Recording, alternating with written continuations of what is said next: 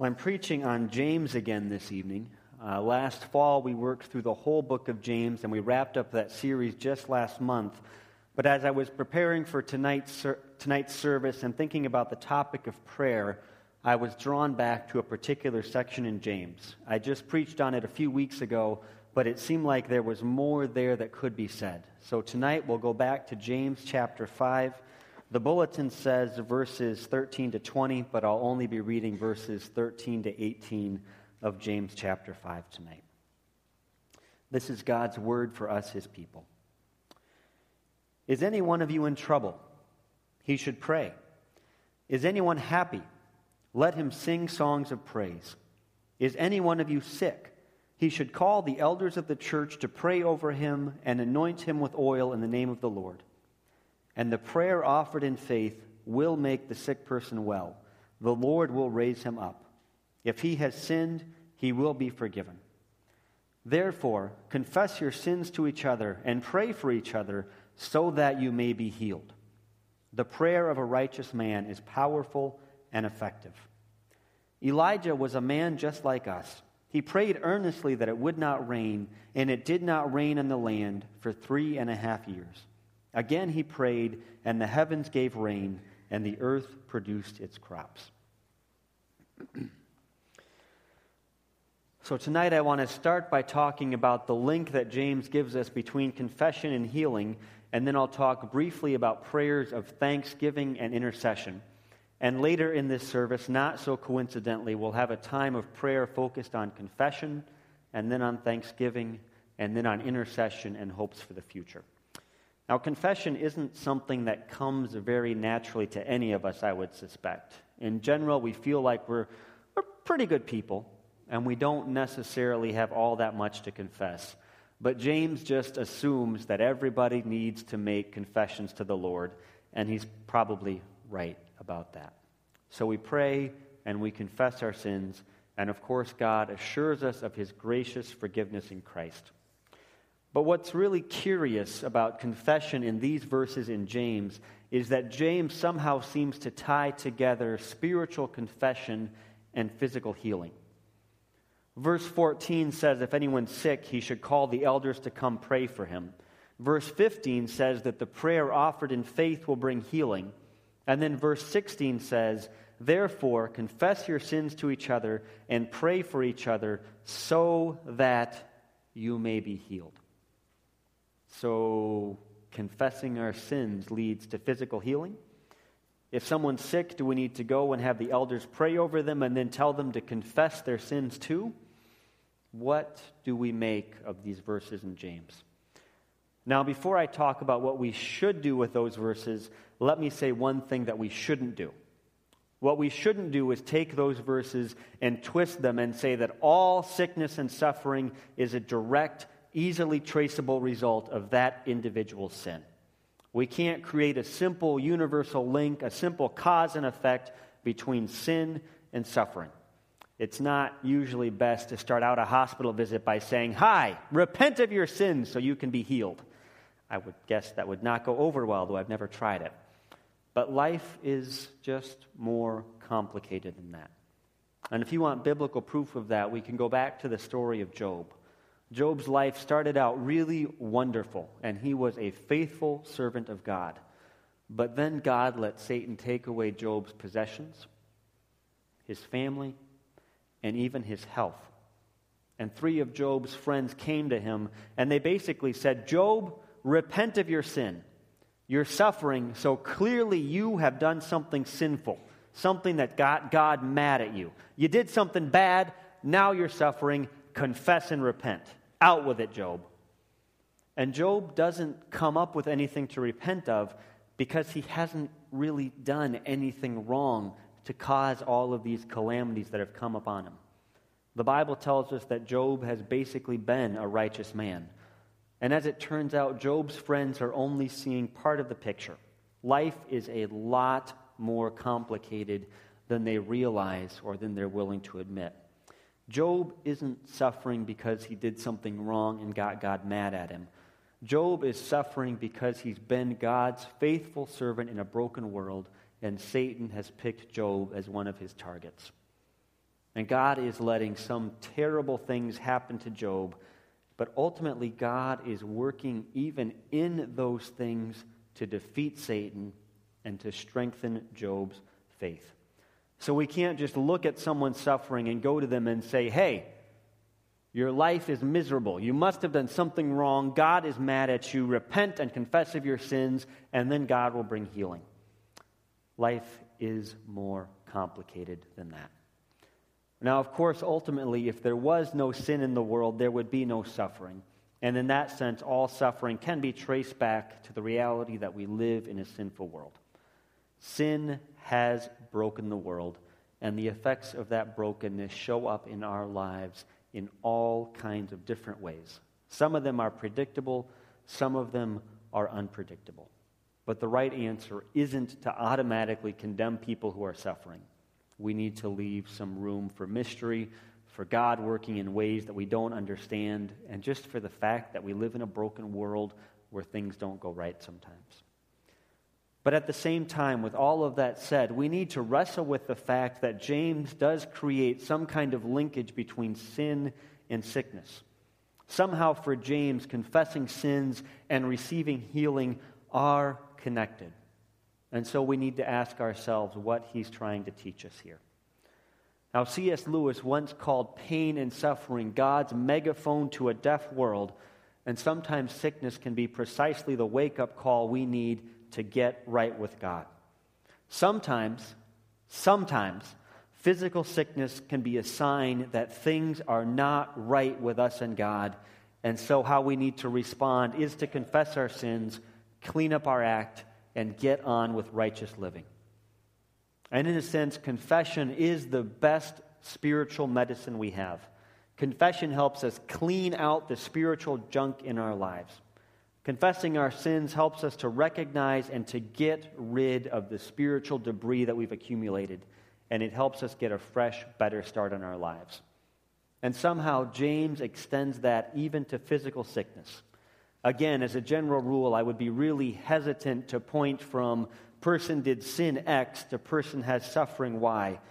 But any sickness or suffering that we experience in our lives is an opportunity for us to ask if there's something that we need to work on in our lives. To ask if God is trying to get our attention.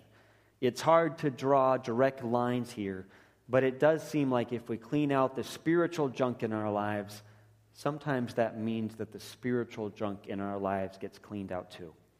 Some of this is a mystery, but some of it just takes us back to the reality that God cares about every part of our lives, to the fact that all of our lives are connected, and God provides everything we need to follow Him physically and spiritually.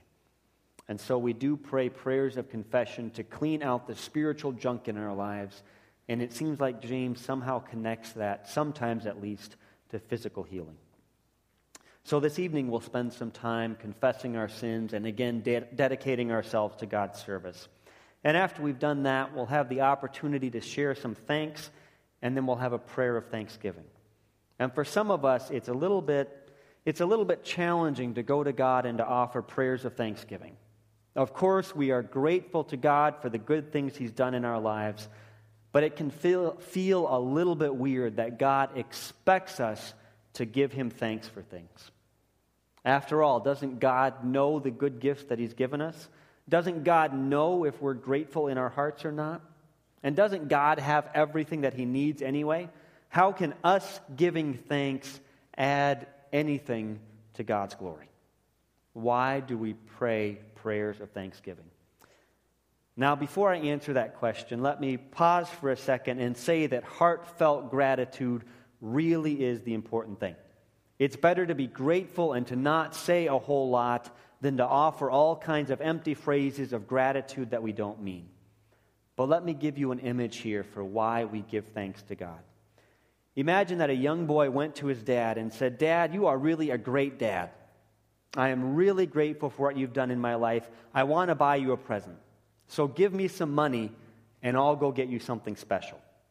So the dad gives the boy some money, and he goes off and he buys a present and he gives it to his dad, and he says, "Thank you for being a great dad." Now, did the father need the present? Probably not. Did the father end up any better off because his son gave him the present? Well, no, not really. If the father gives the son $10 and the son buys a present and gives it to the dad has basically just spent $10 to give himself the present. It's not like he ends up better off, monetarily at least. But what that whole exchange did was to help the relationship between the father and the son grow. The present from that child was an expression of gratitude for his dad being a good dad. It was a concrete thing that expressed gratitude and that deepened the relationship. And from the father's end, he didn't make any money off the deal, but he did get a concrete sign that his child valued the relationship. God doesn't want us to say thank you for the gifts that he gives us because it somehow benefits him. God has already given us absolutely everything that we have. There's nothing we can do, no action, no prayer, no thought, nothing that can give back to God more than what he's given us. Every single breath we take is a gift from God. But when we pray, it strengthens the relationship we have with God. What prayers of thanks do is they show God that we value the gifts that he's given us. They're a concrete sign of our gratitude. So we give thanks to God not just because God expects it, but because it's one thing that we can do to strengthen the relationship. God knows our hearts, but what we do with our lips and our lives also matter. And so we offer prayers of thanksgiving. And finally, this evening, we'll offer some prayers of intercession. We'll make some requests of God. We'll express some hopes for the future as we look into this new year. We'll come before God, and just like always, we have some things we can ask of him. We'd like there to be less sickness. We'd like to have fewer troubles. We'd like to see more goodness in the coming year.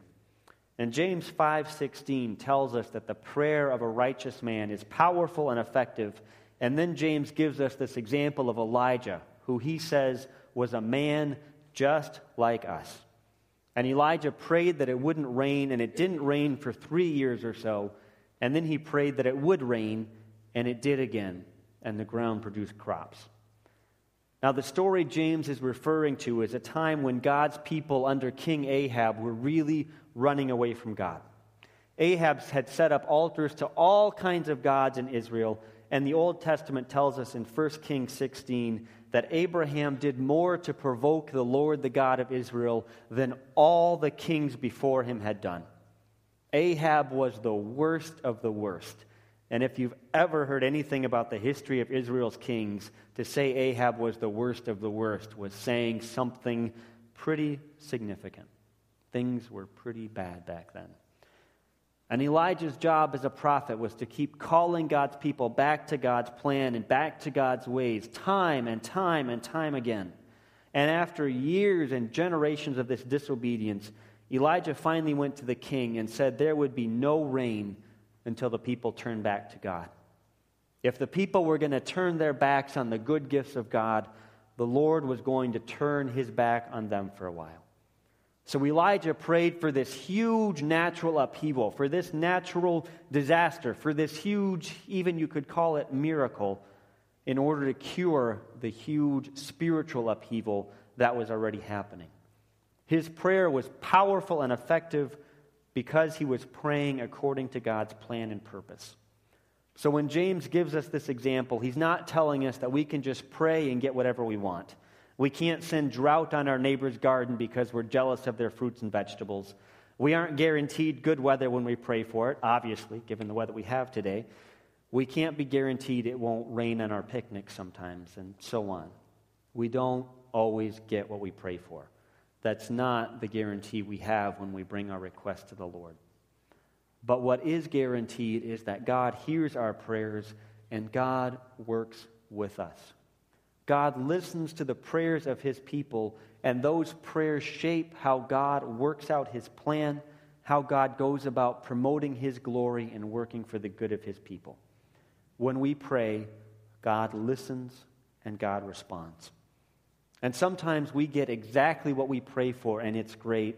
And sometimes God works our prayer requests into his will in ways that we don't understand and that we don't expect. And again, sometimes that turns out in wonderfully great ways that we can see. And sometimes in this life, we don't quite see what God is doing and how He's working things out for our good.